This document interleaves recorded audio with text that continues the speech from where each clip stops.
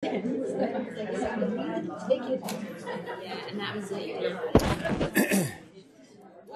morning.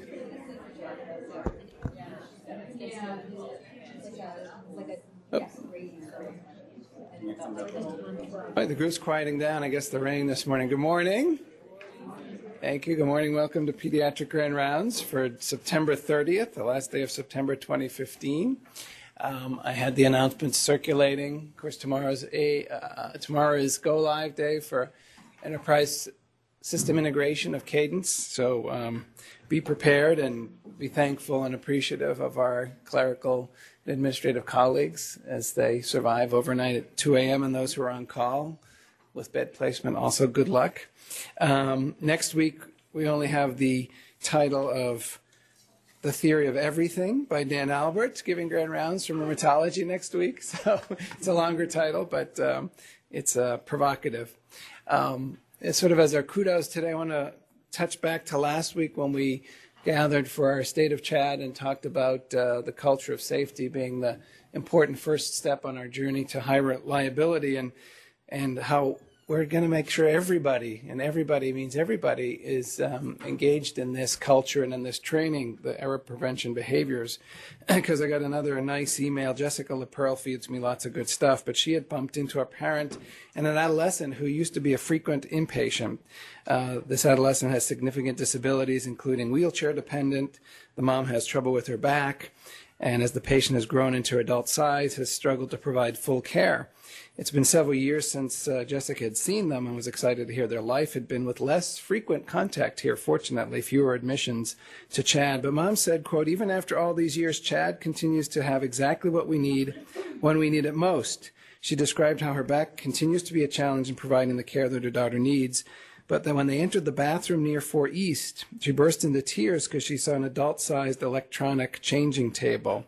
She did not know who to thank, but wanted to know that somebody made a difference. And so our folks in engineering and the folks who build the place and the Charlie Welches of the world and the Dan Jansens are part of our care team, even though they're not professional caregivers. And that's why we're all in it together.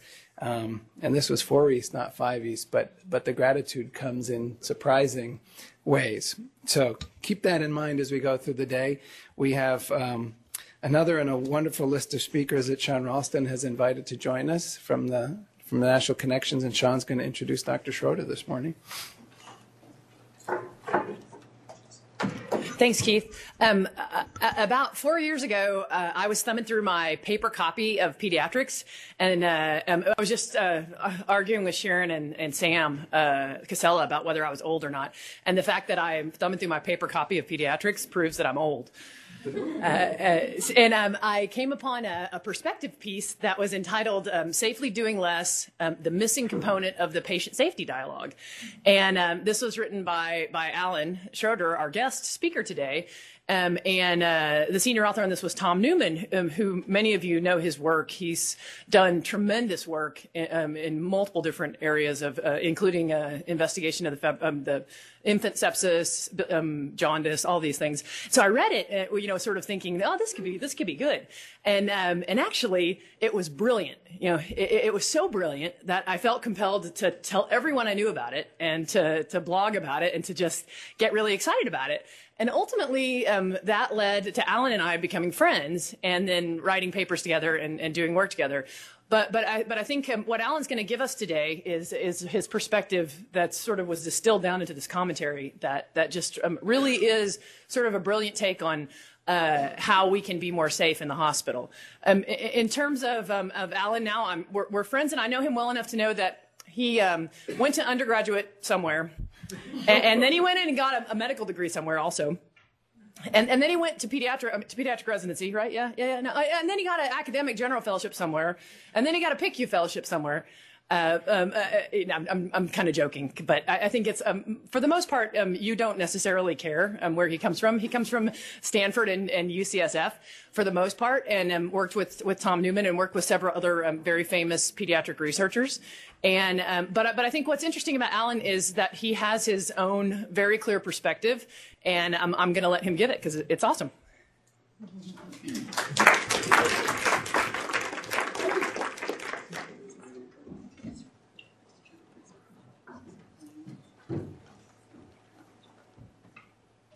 Here. Yeah. That's good. Great. Well, thank you for having me. I was last in Dartmouth for my medical school interview. And I was living in D.C. at the time, and it was winter, and it was like the storm of the century. My flight was canceled, and I had to take a train from D.C. up to here. It was an overnight train. I put my suit on and shaved in the train bathroom, and got in at 6 a.m., went straight to my interview. So I have to say, the trip out here this time seemed a lot easier. And it's really an honor to be here. Thank you, Sean, for having me. Thank you for the rest of you for coming, and excited to talk about safely doing less. I have no disclosures other than the fact that it's kind of daunting to be here at Dartmouth talking about this topic, because I think that if you could identify an institution that really has been at the center of this dialogue, it's here. And I'll just kind of do a little perspective on This Is Your Life. I mean, this is Jack Wenberg, who many of you know, who defined unwarranted practice variation many, many years ago. Gil Welsh, I will read anything he writes. When I read his book, Overdiagnosed, it was such an epiphany and so eye-opening to me, this concept that finding disease does not necessarily correlate to patient benefit. Such a great book. Elliot Fisher and all of his work on practice variation and accountable care. You guys may not know Brian Lucas yet, but Brian is an adult hospitalist here who also is an editor at the Journal of Hospital Medicine, and serves for me as a data analyst, a methodologist, a statistician, and in many ways a mentor. So he also happened to be my freshman roommate and is sitting here in the audience. So Brian's a great guy. Now, moving on to pediatrics, many of you may know David Goodman and his great work at the Dartmouth Atlas. I pass around his tonsillectomy stuff all the time. And some of you may have heard of this person, Sean Ralston. Thank you for that very nice introduction. I had to go to Google Images to find this picture, and just right next to it was this Sean Ralston. We call him Sailor Sean, and then there was this younger and slightly more scholarly Sean Ralston on there too. But as Sean mentioned, we have many interests in common, and before I knew her, when we finally connected, it was exciting because I realized I gave these talks on bronchiolitis where every other slide, which basically said something doesn't work, was a reference to work that Sean had done. So it was great to connect with her, and we've had a nice couple of years getting to know each other and working together on a number of projects. So what I hope to do today is to review the burden of overuse in U.S. healthcare, to discuss current initiatives to improve value in healthcare, and then to kind of try to bring it to your daily practice and talk about how safely doing less can be applied to diseases commonly encountered in pediatrics. Please feel free to stop, interrupt, comment at any point. So I have to include this figure in every talk I give because I think that just distills it all down so perfectly. And this was actually put forth by Elliot Fisher in JAMA in 1999, but it's a graph that has seen many iterations, and I love it for its simplicity. And the basic idea is that if you start off from very few inputs, very few inputs of medical care, and you add inputs, you get benefits. If you're in a developing country, you build hospitals, add vaccines, train surgeons, etc. Clearly, you get benefit. But then you hit this plateau point, where as you continue to increase inputs, you start getting harms from over-testing and from over-treatment. And I would argue that here in the U.S., we're way over here, way over to the right, where we have this incredible abundance of inputs, spending way more than any other developed country, but outcomes that don't really reflect it. And, every time I hear talks about this, someone tries to put a new graph depicting how to, trying to find a new way to depict this relationship between outcomes and costs. And I like this one. This is one that my chief resident put together for a workshop we did at PAS this year. And it just shows per capita expenditures on the y-axis and then life expectancy on the x-axis. And, of course, there we are, the U.S., way up on the left with about twice as much as the average for developed countries, but life expectancy that's at least 5 years behind. And if this relationship were truly linear, in other words, if you got what you paid for healthcare, our life expectancy would be somewhere around 96 years. So I wouldn't even be at the halfway point, which would be pretty cool. But we're obviously not there, and I think it's worth reminding folks that the relationship between healthcare and health is soft, right? And so a lot of our health outcomes aren't necessarily related to healthcare and are due to all the other social determinants of health. Nonetheless, we spend a ton of money and our outcomes don't really reflect it.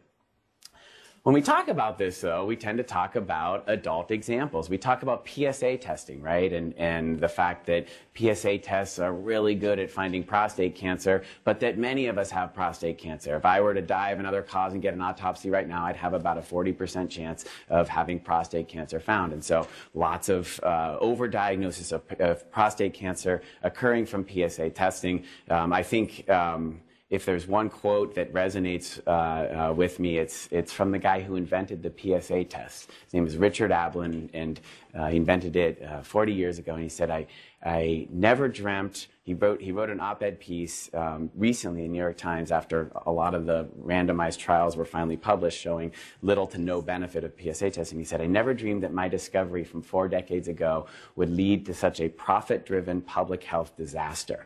Pretty sobering quote, right, in terms of just our zeal for discovery and pathways and mechanisms and testing. And so PSA testing is talked about a lot, as is hormone replacement therapy, and sort of the widespread overuse of hormone replacement therapy that occurred because of the very biased observational studies from the 70s and 80s. It wasn't until the late 90s that large randomized trials were published showing that not only was hormone replacement therapy not preventing heart disease, it was actually causing it. It was causing blood clots, strokes, and it was causing breast cancer.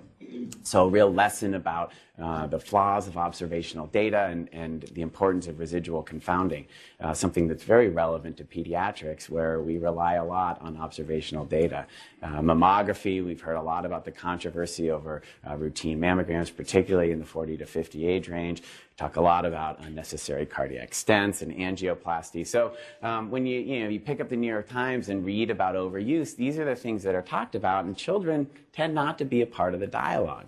So what about kids? Why aren't we talked about? And I think there are a couple potential reasons for this. One is that the amount of money that's spent on kids is just a drop in the bucket. So if we were to curtail spending in children and pediatrics, really wouldn't put much of a dent in the overall amount of spending. I think there's also this concept that there's no such thing as too much for kids. These are kids, right? Why would we withhold anything on kids? Just test them and treat them.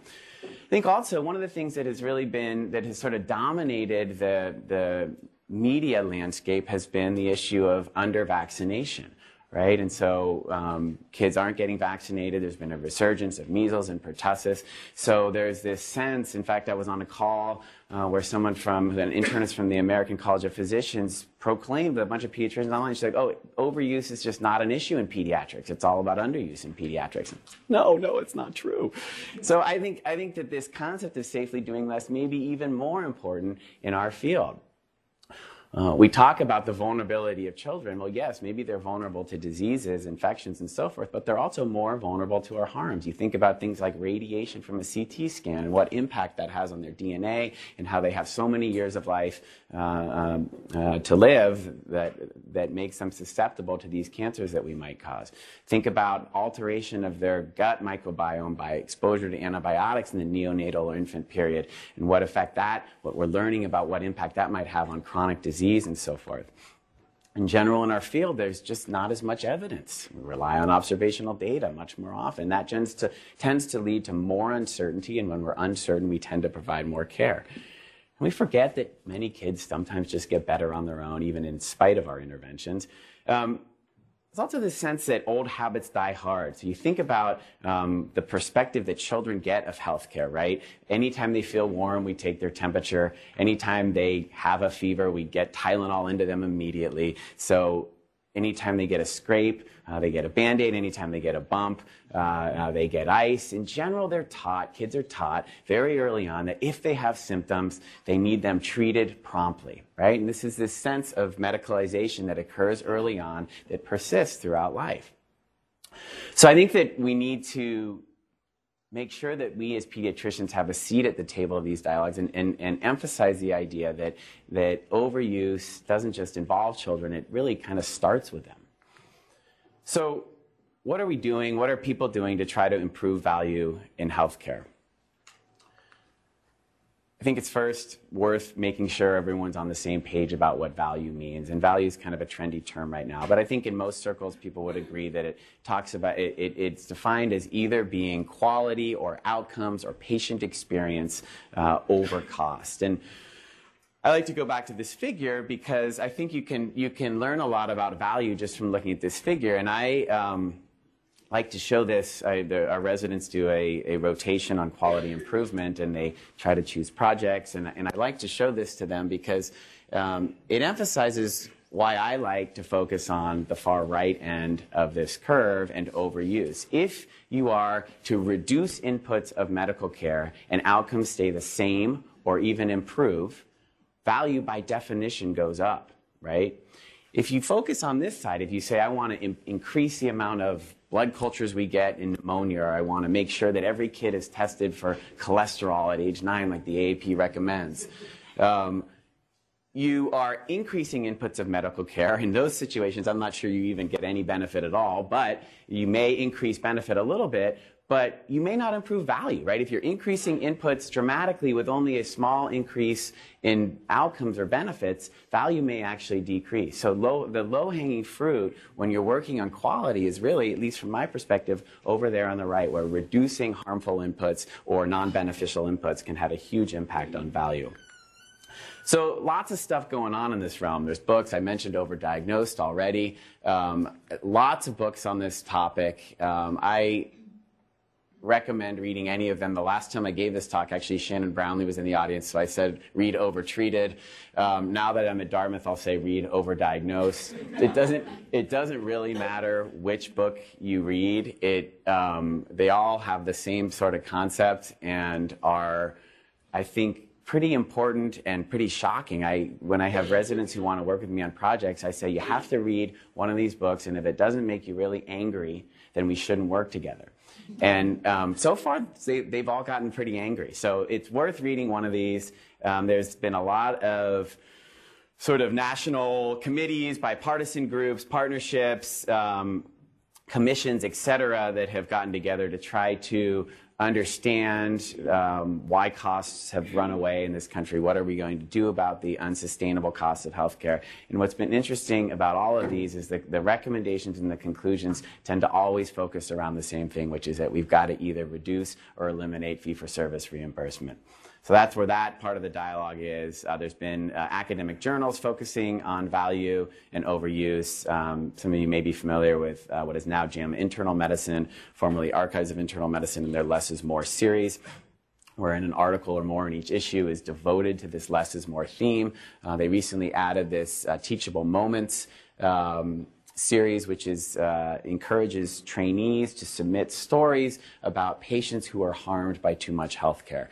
And recently at Sean's journal, Hospital Pediatrics, we sort of copied this, and the Bending the Value Curve is a similar concept where trainees are invited to submit stories about patients who have received low-value care. I've had the opportunity to review most of these submissions. They're really worth reading and very interesting.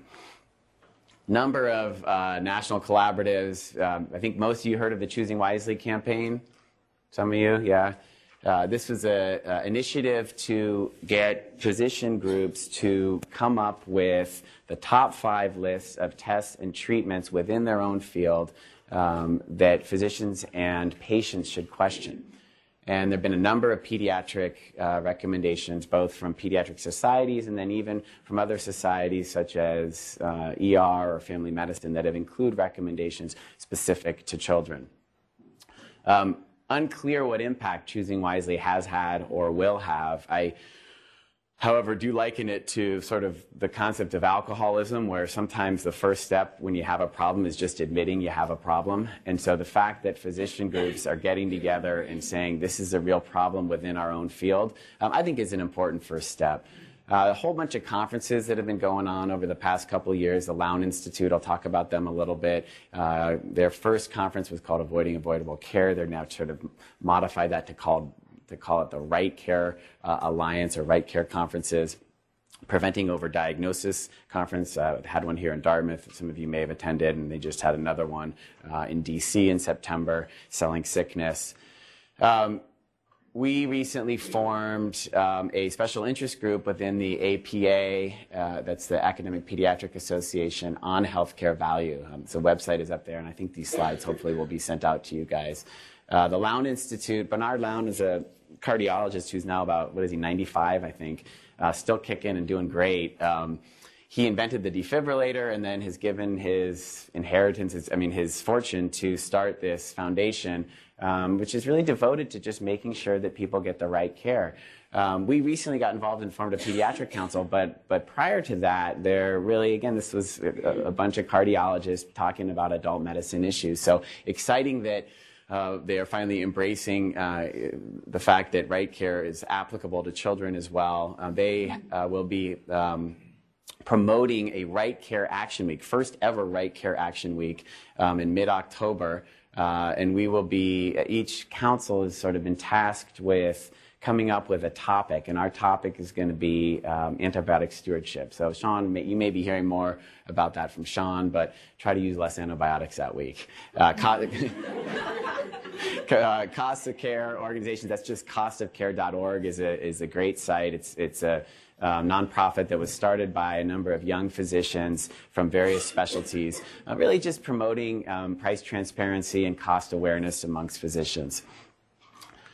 So let's now move on to kind of the day-to-day practice and how we can invoke some of these principles of safely doing less on a daily basis. So I'll just share with you a typical day, and this is a little bit over the top here. I actually love my job and don't bang my head that often, but there are some days that are pretty eye-opening. And a couple weeks ago, I'll just share with you how my day went. I started off the morning in the PICU, and we have a big trauma center, and we had a kid with head trauma, and we got to talking about the PCARN guidelines, which some of you may be familiar with. These are the Pediatric Emergency Care Alliance Research Network or something along those lines, but they came up with guidelines for head imaging and trauma. And we started talking about these, and an intern who was on our service was talking about a patient that she had seen in the emergency room about a week prior, and the kid was right on the border of, do you image, do you not image? And she said they decided they would observe for a couple hours and hold off on imaging, but then at the end of that 4 to 6 hour period, the kid wasn't perfect. They decided to get the head CT, and there was a small subdural hematoma. And she was talking to us, and she said, "Oh, we felt so bad." And I said, well, why? And she said, "Because we almost missed it." And I said, "Okay, well, what happened to the kid?" And she said, well, they were admitted to the PICU and got Q1 hour neurochecks and IV fluids and was NPO, and then did fine and went home the next morning. And it hadn't even occurred to her that actually if they hadn't gotten this head CT, the kid would have gone home and done fine, right? Fixated much more on the radiographic finding. A couple hours later, my chief resident, who was the award attending that week, came into my office because she wanted to talk about a case. This was like a 9-day-old who came in with just like 37.9 or 38.0 temp at home, and kid looked great, was afebrile in the ER, so they sort of did that halfway thing, right, where you got blood and urine, but they didn't do the whole bore, they didn't give antibiotics. And they admitted the kid, watched him overnight, no more fever, kid looked great the next day, but the urine culture was growing 5,000 gram-negative rods, and the chief resident, wanted my reassurance that it was okay, that wasn't a UTI, that it was okay not to treat that. And I said, based on, my interpretation of the literature, including some recent stuff we had done on the role of the urinalysis, I thought that certainly did not represent a UTI, and that she would be justified in not treating that baby. And but then I posed a question to her. I said, "Now, what if this kid comes back in 3 days and has a rip-roaring UTI, has a high fever, and has 100,000 gram-negative rods?" She said, "Oh, I'd feel awful." And I said, "Well, why?" And she said, "Because the kid, obviously it had a UTI on that first visit, and I could have done something about it." And I said, "Well, what about another explanation? What if you actually cause that UTI? What if you introduce the bacteria, that 5,000 colonies that are maybe sitting in the urethra or on the glands as an uncircumcised boy? What if you cause that UTI by catheterizing the baby? I said, oh, that's an interesting perspective. And I would argue that that's just as likely an explanation had that scenario occurred.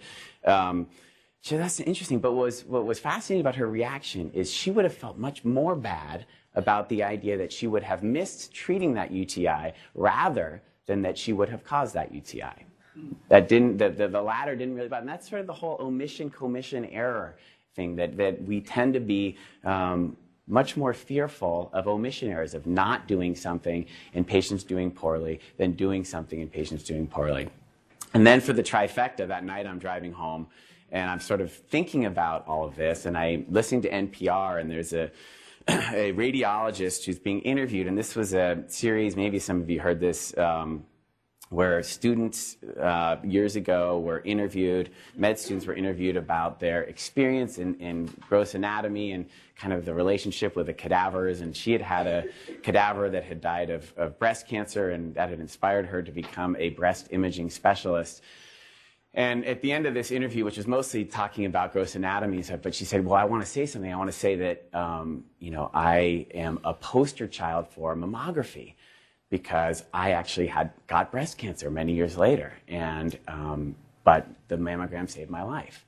I thought it was just fascinating that a breast imaging specialist who had to be aware of the whole concept of overdiagnosis and the controversies behind whether or not mammograms are beneficial, it was so clear to her that this mammogram had saved her life. So the relationship between all three of those stories, which occurred within a very short period of time, was that in many ways value is in the eye of the beholder, right? One person's great care, if you pose it a different way or sort of couch it a different way, may not be great care, and there's a lot of nuance there, and I think that that's part of why it's important to make sure when we tell these stories we're being as unbiased as possible, and stories are very powerful. This Sean mentioned Tom Newman, who is at UCSF, and when I was working with him, he wrote this essay in the BMJ, and I loved it. It was called The Power of Stories Over Statistics, and he talks about how kind of motivating stories can be, and how a story about a baby who got kernicterus and that life could have been saved by universal screening with Billy Rubin, how that has motivated policy change, even if that policy change doesn't really fly in the face of science. And I agree with Dr. Newman. I think stories are incredibly powerful. I think the problem, though, is that the stories that we always tell are stories like that. They're the stories of the healthcare system failing to diagnose and treat fast enough. Right? Those are the stories that the media loves. Those are the stories that we tend to hear.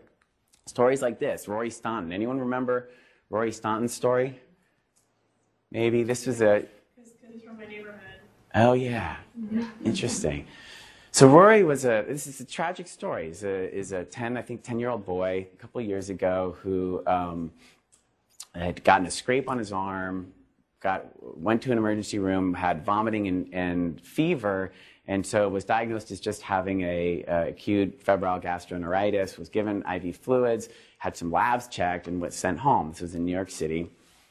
And the labs, it turned out, they'd gotten a CBC, which had something like a 50% bandemia, but nobody in the emergency room saw these labs, or if they did, they didn't react to it. So the kid was sent home. Kid came back the next day with disseminated group A strep sepsis, presumably from the scrape on the arm, and he died. And this was on the front page of the New York Times for like a week, and it created this huge uproar, and it actually wound up leading to statewide reform, such that every hospital in the state of New York is now required to have sepsis screening protocols. So again, I mean, this is a sad story, and don't get me wrong, it is a real shame that this kid wasn't sort of appropriately diagnosed and treated, but he died of an infection. He didn't die from healthcare. He died from an infection, and the story led to statewide reform. Now I want you to contrast that to some other stories. These are kids who died from healthcare. These are two kids who died from wisdom tooth extraction. Okay, they got sedated for wisdom tooth extraction. One of them died during the procedure. One of them went home, went to sleep, and never woke up. Some have estimated that wisdom teeth extraction are unnecessary 60% of the time. Okay, I got them taken out. My dad's a doctor. He didn't even stop and think about it. Dentist said they needed to come out. They came out. I'm sure that's true of many of you. But not very regulated, not a ton of evidence or science behind it. And in this case, 2 deaths from healthcare, and these stories are buried in their local papers. This was an outbreak of meningitis, some of you may remember. This occurred a couple of years ago. This was from epidural steroid injections that were contaminated with aspergillus. So, I believe the compounding pharmacy was somewhere in Massachusetts, and somehow the steroids were contaminated and they were sent out around the country. And this is how many cases of meningitis. I think there was something like 75 deaths, all adults, not kids. This story broke, and of course, everyone was very, very angry. The focus, though, was naturally on the compounding pharmacy. How in the world could they have screwed this up? How do you get aspergillus into all of your steroids? Where's the regulation behind this pharmacy? Meanwhile, I'm reading about this, and I'm like, what's the deal with these epidural steroid injections, right? And I'm furiously looking on PubMed, and I'm finding that there's really no evidence to support it. Finally, like 2 weeks later, there were a few little articles saying, wait, these epidural steroid injections, they're no better than placebo. There's no evidence behind them. But again, the focus wasn't really there. This is a little girl named Kaylin Sosa, who I had the honor of giving a talk in her honor a couple months ago in Texas. And she was a little girl a perfectly healthy, beautiful, smiling girl that you see there on the left, who bonked her head. She fell and bonked her head, minor bonk, went into an emergency room. Mom was just, being careful, right? Bring her in, I want to make sure. She got a head CT, which showed a little something, right? How many times does a head CT show this little something where you're not sure what it is? So the radiologist said, recommend MRI. I said, okay, well, she's not going to sit still for an MRI. And they didn't want to just try sedation without intubation. So they intubated her, and they sedated her, and they brought her to the MRI scanner. And somehow in the MRI scanner, the circuit to the ventilator became disconnected. Nobody really picked it up for a while. She suffered anoxic brain injury. So she now has severe cerebral palsy, still alive, still brings her parents much joy. But this story got picked up by the Wall Street Journal. But what did the Wall Street Journal want to talk about? They wanted to talk about MRI safety and how we can enhance a culture of safety in MRI scanners. How could someone not be better monitored in the MRI scanner? Of course, no mention at all of the fact that this kid didn't need head imaging to begin with. Jahai McMath, you guys may remember her story. This was a big deal in the San Francisco Bay Area, where she had a tonsillectomy done for obstructive sleep apnea. She had acute bleeding in the immediate postoperative period, arrested, and wound up being declared brain dead.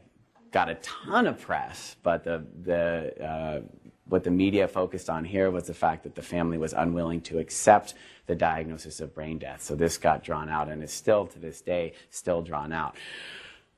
Tonsillectomy, right? Tonsillectomy is what Jack Lundberg first described in his practice variation work many, many decades ago, and it persists. There is a ton of variation in tonsillectomy. More importantly, the largest, and we do it now, of course, for obstructive sleep apnea, in contrast to the infectious reasons that we did it decades ago. The main trial that's been published on tonsillectomy for OSA showed no benefit to early tonsillectomy over watchful waiting in terms of the primary outcome. To be fair, there were some benefits in some of the secondary outcomes. But what's most striking to me is that a lot of the kids in the watchful waiting arm, their obstructive sleep apnea got better. So we do too many of these, and in this case, I have no idea if it was necessary in her or not, but she's not alive. So let's talk about some disease-specific conditions and see how we can invoke safely doing less. I'm guessing Sean has probably talked to you about bronchiolitis before, so hopefully it's a little bit refreshing to hear someone else come out and nag you about it. The guidelines were just released, the guidelines of no.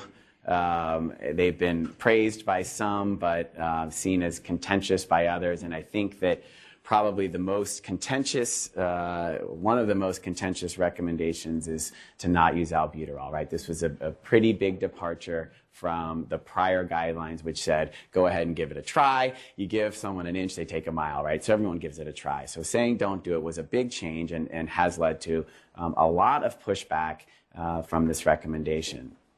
The justification for not giving albuterol really comes from the lack of any impact on what the guideline committee deemed to be meaningful outcomes. So admission rate, length of stay, duration of symptoms. This was well described in Ian Gadomski's Cochrane Review in 2014. The thing that some people hang on to is this subtle impact on the clinical score, right? So 0.2 to 0.4 points on a 17-point scale. Statistically significant, clinically questionable. But, as people argue, if it helps even a little, what's so wrong with a little trial, right? And this is, so what about these more meaningful outcomes? My goal is to make patients better and make them feel better. And if they can feel a little bit better with albuterol, why not give it to them? Well, I would argue there's a couple good reasons for that. One is this idea that albuterol begets albuterol. If you see that albuterol trial as a diagnostic test, I would argue it is a diagnostic test with an unacceptably high false positive rate. Reason being that if you look at the trials, about 30% of patients seem to respond even in the placebo arms. If you think about bronchiolitis, it's an interesting disease. It's a waxing and waning disease, right? So that's why when you're on rounds in the morning, the intern's exam is different than the student's exam, which is different from your exam if you actually feel compelled to examine the patient. Any given patient is going to wax and wane during the course of their illness. There are also competing interventions. Kid comes in huffing and puffing to the emergency room. What do? They get Tylenol for their fever, they get an IV put in, and they get IV hydration, they get aggressively suctioned, they get that albuterol neb, they may get myriad other things. You then go and see a couple other patients, you come back, you may or may not even try to do an objective assessment in the studies they do, but in real life, we're probably not quite as good about that. You come back and the kid is better. Well, what have they become? They've become an albuterol responder, right? Even though 30% of them improve even if you hadn't given albuterol. We want it to work, right? This has not been well studied, this idea that there's a placebo effect on the part of providers, but there actually is pretty good data from Ian Paul and some of his recent work that there's certainly a placebo effect on the part of parents taking care of children. He showed, some of you may remember the study comparing agave nectar with honey and another placebo, and nothing rather, and it showed that agave nectar, which is inert, was better than nothing. This idea, and that's from parental perception of their kid's cough. And so there's this idea that we want kids to get better, and therefore they seem to get better. And the problem is that albuterol responder label can be detrimental, right? It leads to more albuterol for sure. It may lead to more asthma therapies. It certainly heightens parental expectations for future visits, right? My kid got that fancy breathing machine last time. Why aren't you giving it to him this time? And it strengthens physician convictions that it works, right? If you give that trial of albuterol and 30 minutes your patient's better, well, I'm now convinced that albuterol is an effective therapy. But of course it's not, right? I mean, there are side effects that aren't included in that clinical score. There's the tachycardia, there's the tremors, there's the hypoxemia. I always find this fascinating. I love to ask residents why kids seem to desaturate, which actually, if you look at the meta-analysis, there is a very small but significant reduction in the O2 sat after albuterol. And they always tell me the same thing. They say VQ mismatch, and they're pretty proud of themselves that they can say VQ mismatch. But then I say, well, why is there VQ mismatch? And then they stop and they think about it. They say, you're right, if you're bronchodilating, you're improving ventilation, why would that cause hypoxemia? And the answer is that it doesn't cause bronchodilation, but you get systemic absorption of the drug, which then causes pulmonary vasodilation to areas of lung that aren't ventilated, right? So that's why in some patients you get hypoxemia, which may actually then in turn drive hospitalization for a kid who otherwise wouldn't have been hospitalized. And this was a fascinating study that I think came out after the guidelines were published, that took kids who were intubated in a PICU in Southern California, and they were intubated for respiratory failure, and they gave them a couple puffs of albuterol. And then they used something called indirect calorimetry to try to assess oxygen consumption or metabolic demand. And what they found is that the oxygen consumption went up by 50% immediately after the administration of the albuterol and was still up by 40% an hour later, still even elevated 3 hours later. So I often hear, okay, fine, I'm not going to give albuterol to the happy wheezer, but to that kid who's huffing and puffing and struggling, of course I'm going to give a trial of it. Well, what you're doing to that kid is you're taking a kid who's already struggling to meet their metabolic demands, and you're increasing those demands by 50%. These guys were onto this concept 50 years ago. Okay, this is like my favorite paper of all time. What I love about it, it's a review paper on bronchiolitis, and what I love about it is you could copy and paste it, submit it as a review article now, and I think it would get published because nothing has changed in 50 years. And I'm just going to read this to you. Since acute viral bronchiolitis is thus a self-limited disease of relatively good prognosis, the principle of primum non nocere should temper frustrated anxiety to do something, anything, to relieve severe dyspnea. Simple physical exhaustion may determine the fate of an infant laboring to meet his metabolic requirements for oxygen. His energy should not be frittered away, love that, by the annoyance of unnecessary or futile medications and procedures. Rest should be treasured. I used to follow this with a slide that said no frittering, and we actually had that up on our ward for a while. Don't fritter with bronchiolitis. This is a study that essentially proves what these guys were saying 48 years prior. This was published in the New England Journal in 2013. It's a fascinating study. This was looking at not albuterol, but racemic epinephrine, another adrenergic agent, although more alpha than beta, as you guys know. But they randomized patients in patients with bronchiolitis to 4 different arms. They either got racemic epinephrine or placebo, and they got it either around the clock or PRN, on demand. And the patients who got it PRN or on demand got it a lot less than the patients who got it around the clock. And what they found was that there was no difference between patients who got racemic epinephrine versus those who got placebo. But patients who got more treatments did worse. Whether it was epinephrine or placebo, they had a longer length of stay and a longer oxygen requirement. And what I love is how they sold this to get it published in the New England Journal. They say that the strategy of inhalation on demand, or PRN, appears to be superior, right? I would argue that the better word is less bad, right? And I argue that in a letter to the editor that they kindly rejected. But well, how else can you explain this unless it was just a random finding, which it might have been? But patients who got anything done to them more often didn't do as well. They were bothered. We were not treasuring their rest.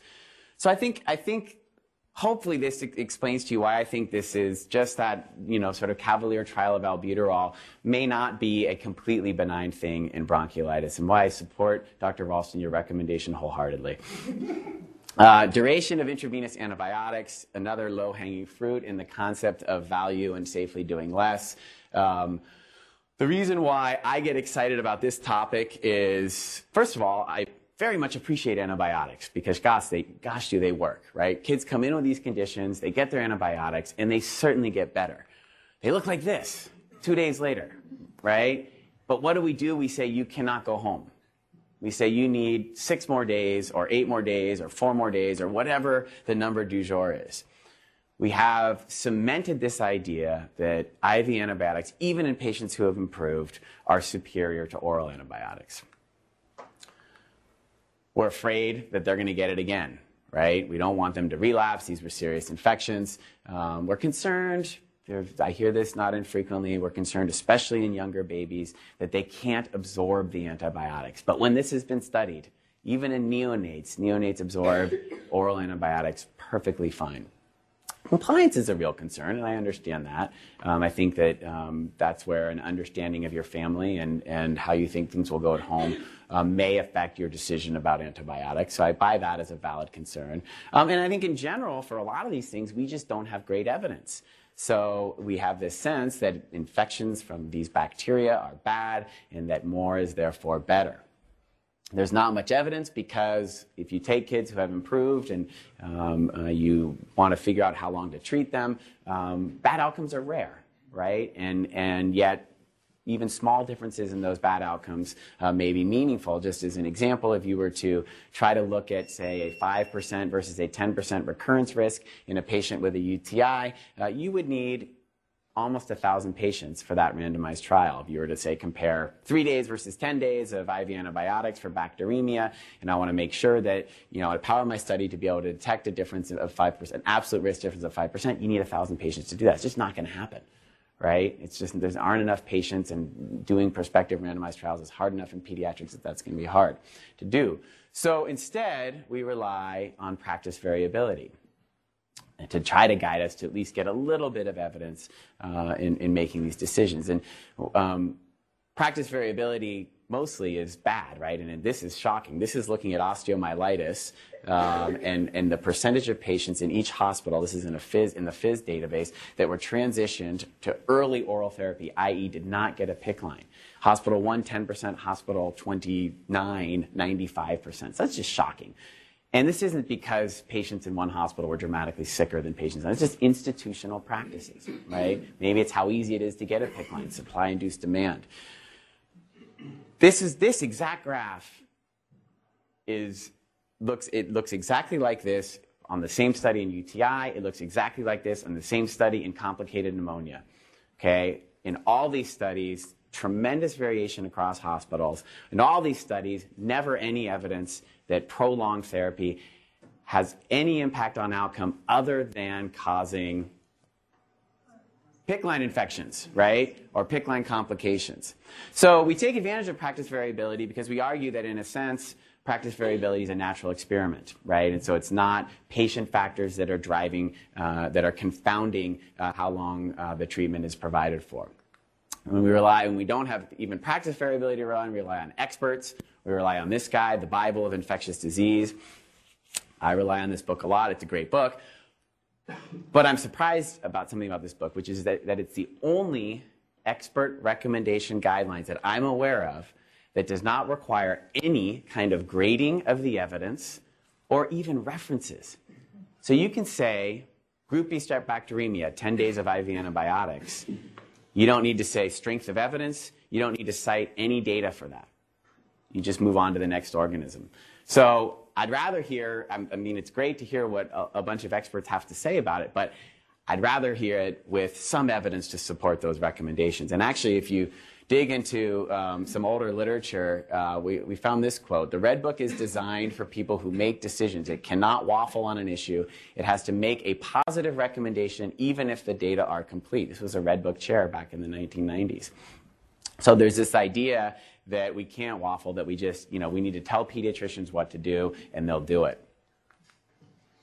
I got into this, I attend both on the ward and on the PICU, and I got into this a couple years ago when I was attending on the ward.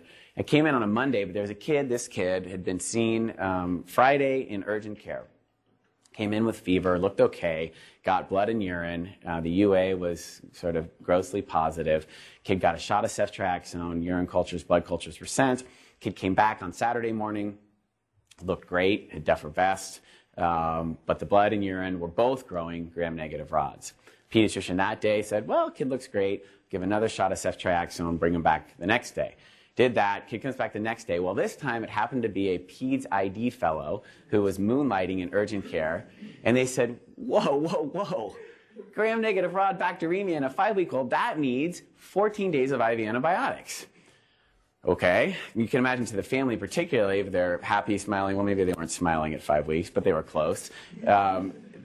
That was sort of a shock to them, but everybody sort of obeyed this recommendation and sent the kid in. And I came in on Monday, kid still looked great, except for all the pokes from the repeat blood cultures and the IV attempts. And I sort of said, well, where does this recommendation come from? I mean, I understand that perspective of needing more treatment for bacteremia, but is there really any evidence to support this? And I was pretty shocked to find that there was nothing on how to manage bacteremic UTI in any age group. There was a few tiny studies that had looked at a few clinical factors in patients with bacteremic UTI, but no one had really looked at how long they should be treated. So we decided to look at it, and we started off by just looking at our own institution, and we looked at bacteremic UTI in infants less than 1 year of age, meaning same organism in your blood and your urine.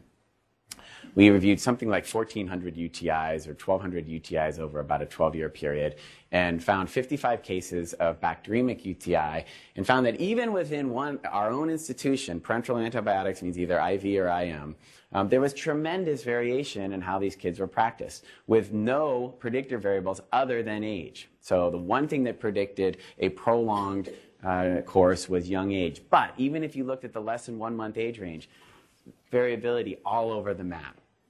Perhaps even more striking was that outcomes were so good. So of these 55 babies, nobody got sicker during treatment. Nobody had a relapsed UTI or bacteremia within 30 days, whether they got 0, 1, 2, 3 days, or whether they got greater than 14 days. So we found this to be mildly convincing data, but we were certainly conscious of the fact that it was a very small sample size, and that really people cared about was that less than 3 month age range, more so than the maybe 6 or 9 month old. So we then went ahead and formed a collaborative effort between 21 different hospitals at 11 institutions, and we're able to collect information on 250 infants who are less than 3 months of age with bacteremic UTI. The figure looks exactly the same, as you can see, right? So the way these kids were managed, still a ton. There was a lot of intra and inter-institutional variability, and few more predictors here. So we were able to determine that if you had a non-E. coli organism, you got a longer course. If you had a positive blood culture, repeat blood culture during acute treatment, you got a longer course. So only something like 6 babies had that. So there were a few more predictors, but even putting all those predictors together, they explained only a very small fraction of this overall variability. So patients weren't really being treated longer because they were sicker or because they had other risk factors. Instead, we sort of had this focus on 3, 7, 10, and 14, which really goes with our obsession with football, right? So field goals, touchdowns, multiples thereof, right? This is sort of the randomness. My department chair attends on the ward. He says we can only provide courses that are prime numbers. That's his approach. I mean, this is kind of the randomness. And once again in this study, and by the way, the caveat to this is this was only ward patients. We didn't exclude any PICU patients. So it was only kids admitted to the ward. So you can't say if a kid happened to present really, really sick. That's probably a different, you can't certainly include them in our conclusions here. But the outcomes were once again great. 6 kids total had a relapsed, no one had relapsed bacteremic UTI. 6 kids had a relapsed UTI caused by the same organism. No difference in the treatment duration, the IV treatment duration in those kids who did versus those kids who did not have a relapse. So putting this all together, I think philosophically, moving forward, if we're going to embrace value and embrace safely doing less, I think it is important to kind of reframe how we think and how we practice. And a lot of it just comes down to the words that we use. And I hear the word conservative a lot. And I think if you go back to this graph here, the people that would advocate treating down here would probably say, well, I'm just conservative. Right? I'm conservative, and therefore I think I want them to get 2 weeks of IV antibiotics. But I think that if our number one goal, if our main obligation as physicians is to do no harm, I think that conservative is probably not the right word. I think conservative would mean doing less. I think in areas of ambiguity, conservative would mean doing less. And probably the better word for justifying treating longer might be aggressive. Right? I'm aggressive, and therefore I want to treat in a prolonged fashion. But I think sort of reframing how we talk about conservative is important. This question I hear a lot posed by residents: how will this test change management? I hear it on rounds, and I love it when our residents get to the point where they're thinking that way. But I also think it's still not the right question, because a lot of tests change management without benefiting patients. Right? You can get a potassium level on a patient on albuterol, and it might be low, and that will change management because you might give them potassium.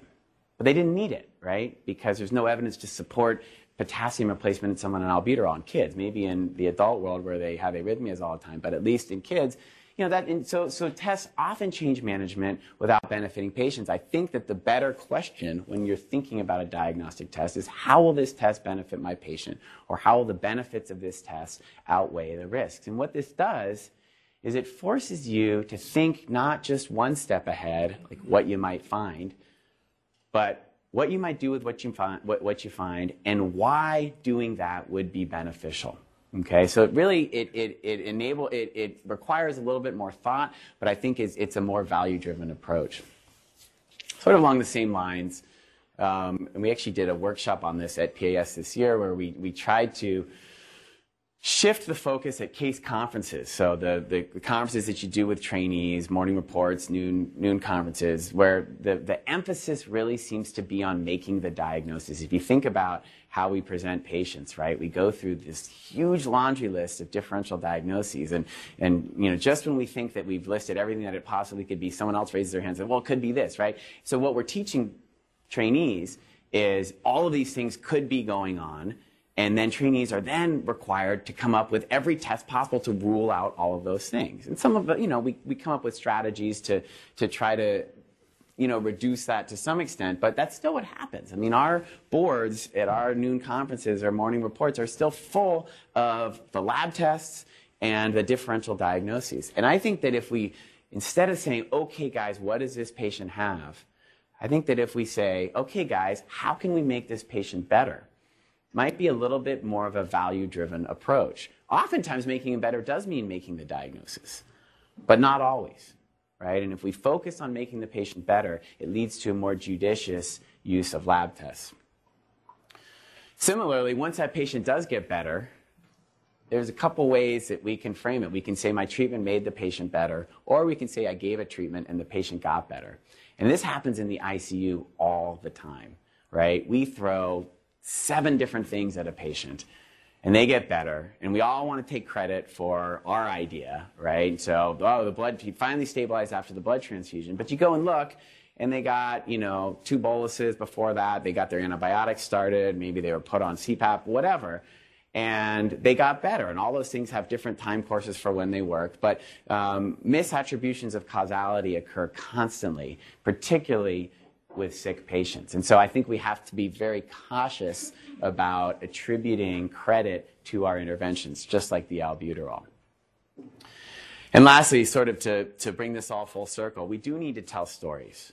Telling stories is really important. Personal narratives have tremendous impact in terms of motivating change.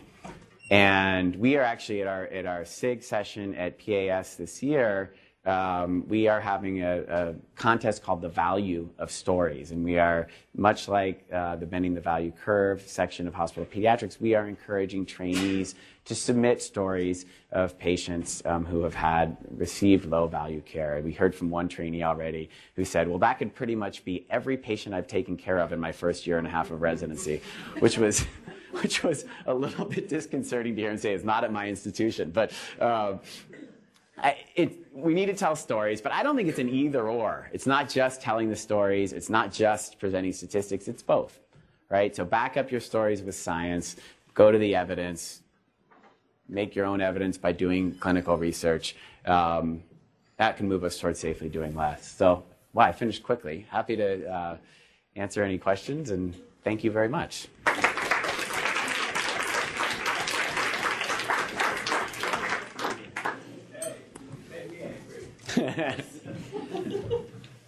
You don't need to read the book. I don't need to read the book. Done. I don't remember the data all that well, but I remember hearing that our practice patterns are primarily determined by where we train. And that even when we go to a setting where other people do things differently, we still do it the way that we were trained as residents. So I'm interested in all the variation that you demonstrated.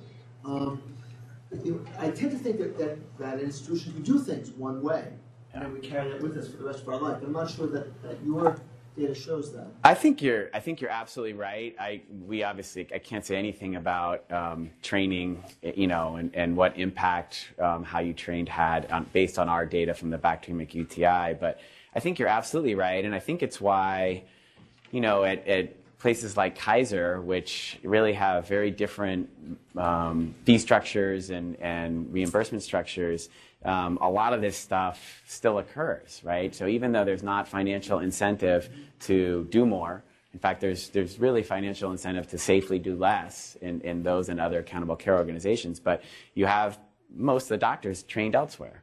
And so they bring practice patterns with them, and it takes decades to change your practice patterns. You're provided with new evidence. You're not ready to change your practice yet. So I think you're absolutely right.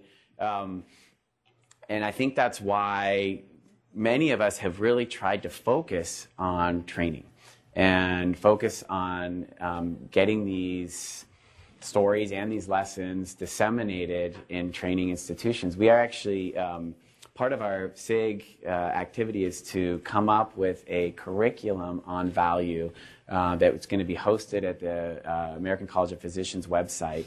But it's something that we hope will be disseminated nationally. A lot of institutions, training institutions, are already providing curriculums on value to their trainees. But it's going to take a very, very long time. And I think we're just starting to carve away at it. But your point is a great one. I get Dr. Allen, we have the last question. Okay. His first question is the last one today. It's a good one. Any thoughts about doing more to ultimately do less? Such as, for instance, I have irritable bowel patients. And me and my resident were kind of talking about it yesterday, where they come in and it's abdominal pain, it's non-specific. And if you had, possibly there's a theory that says if you get your blood work, ultrasound, non-invasive, and maybe for instance like an endoscopy, as long as the indication is really there and not just doing it to get it done, you'll ultimately save them for multiple ER visits, multiple admissions, and multiple CT scans. I mean, I think if that is really true, then that's high-value care. I mean, I think that if you are however you do it, the problem with that is it's playing on the placebo effect to some extent, right? It's giving patients this, and I think we've created that, right? We have created this expectation that you need those tests, and that's the only way, you can feel better about what you have if you've had those tests. So I think that if that's true, which I would urge is probably worth studying, but if that's really true, then boy, we have fueled it, and we need to really take a step back and be better at communicating with our patients to begin with. But the media is at fault. The direct-to-consumer marketing that we have in this country, which barely occurs elsewhere in the world, is at fault. All those things fuel that sense from that family or that patient that they need all those things to feel better. But again, I mean, if that's happening and you're saving all these visits, it makes sense. So we don't want to further, I don't want to be flippant either, but so everybody help patients now by going home. So, but I want to say that Brenda Servich here at Dartmouth has done that study, your study. So, the whole where you trained. It was in JAMA last year, and it was a group out of George Washington. Oh, it wasn't Brenda? No, it was November, December in JAMA of last year. I should ask Wade. Thank you. You know what I realized? My Grand Rounds ends